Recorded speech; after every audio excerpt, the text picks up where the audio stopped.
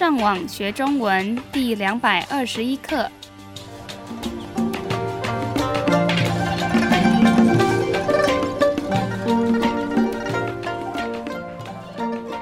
大家好，我是 Karen。大家好，我是 Raphael。欢迎来到台湾，跟我们一起学习更进一步的中文课程。我们今天要学的是什么呢？在上一课，我们教了你们很多跟电脑有关系的生字，所以今天我们会听到一个对话，来复习那些单字。这样对我们的学生一定很有帮助。没错。好，让我们先听一次今天正常语速的对话。你正在做什么？我朋友寄了电子邮件给我，可是我看不到里面的照片。怎么会这样？我也不知道。其实我比较习惯用苹果电脑，所以我在用微软电脑的时候，有时候会搞不清楚。可是没关系，我朋友的网站里面有那张照片，我可以到那边去下载。所以这一台是你新买的电脑吗？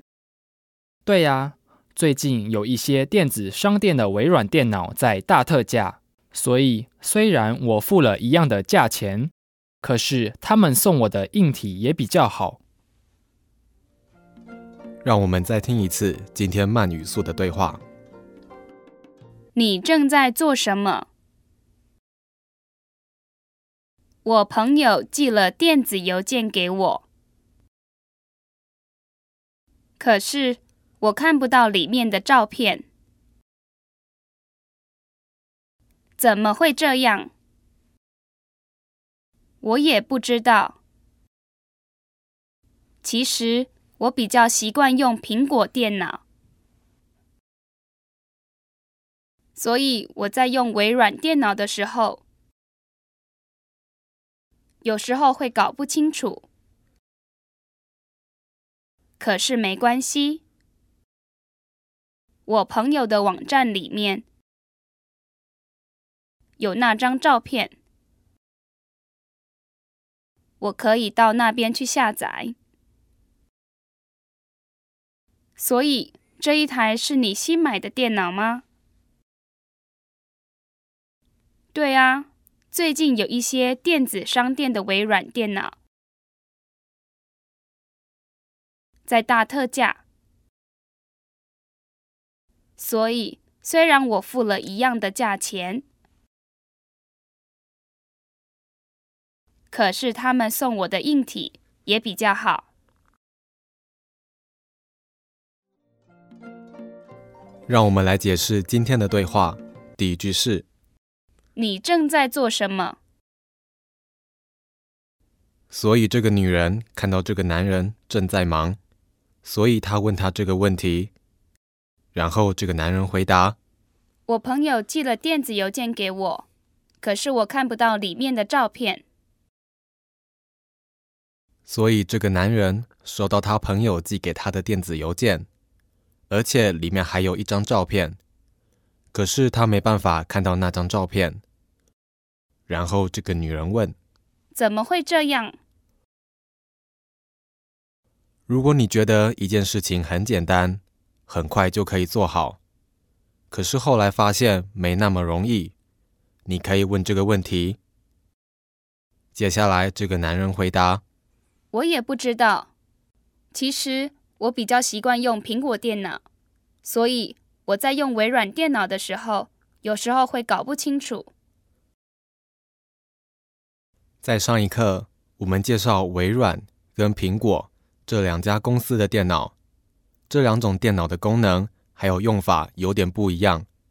在这个对话里面，这个男人已经习惯用苹果电脑，所以他有时候不知道怎么用微软电脑的一些功能。然后他继续说：可是没关系，我朋友的网站里面有那张照片，我可以到那边去下载。虽然这个男人不能从电子邮件看他朋友寄给他的照片，可是他已经找到另外一个方法来做一样的事情，所以他觉得这不是一个很大的问题。接下来这个女人问：所以这一台是你新买的电脑吗？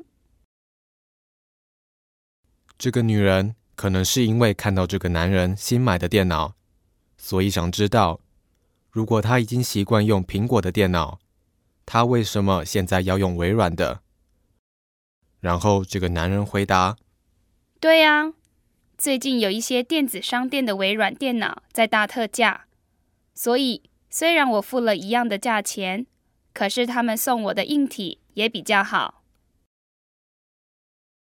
在特价的时候买东西，我们常常可以用比较少的钱买到比较好的东西。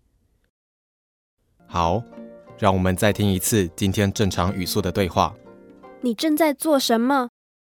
我朋友寄了电子邮件给我，可是我看不到里面的照片。怎么会这样？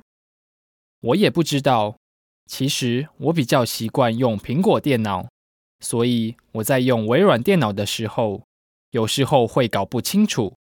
可是没关系，我朋友的网站里面有那张照片，我可以到那边去下载。所以这一台是你新买的电脑吗？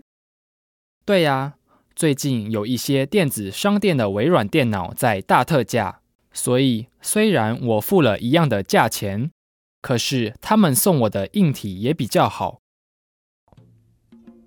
好，如果有需要的话，我们的会员可以上网到我们的网站 ChineseLearnOnline.com 这个地方做更多的练习。你们继续加油！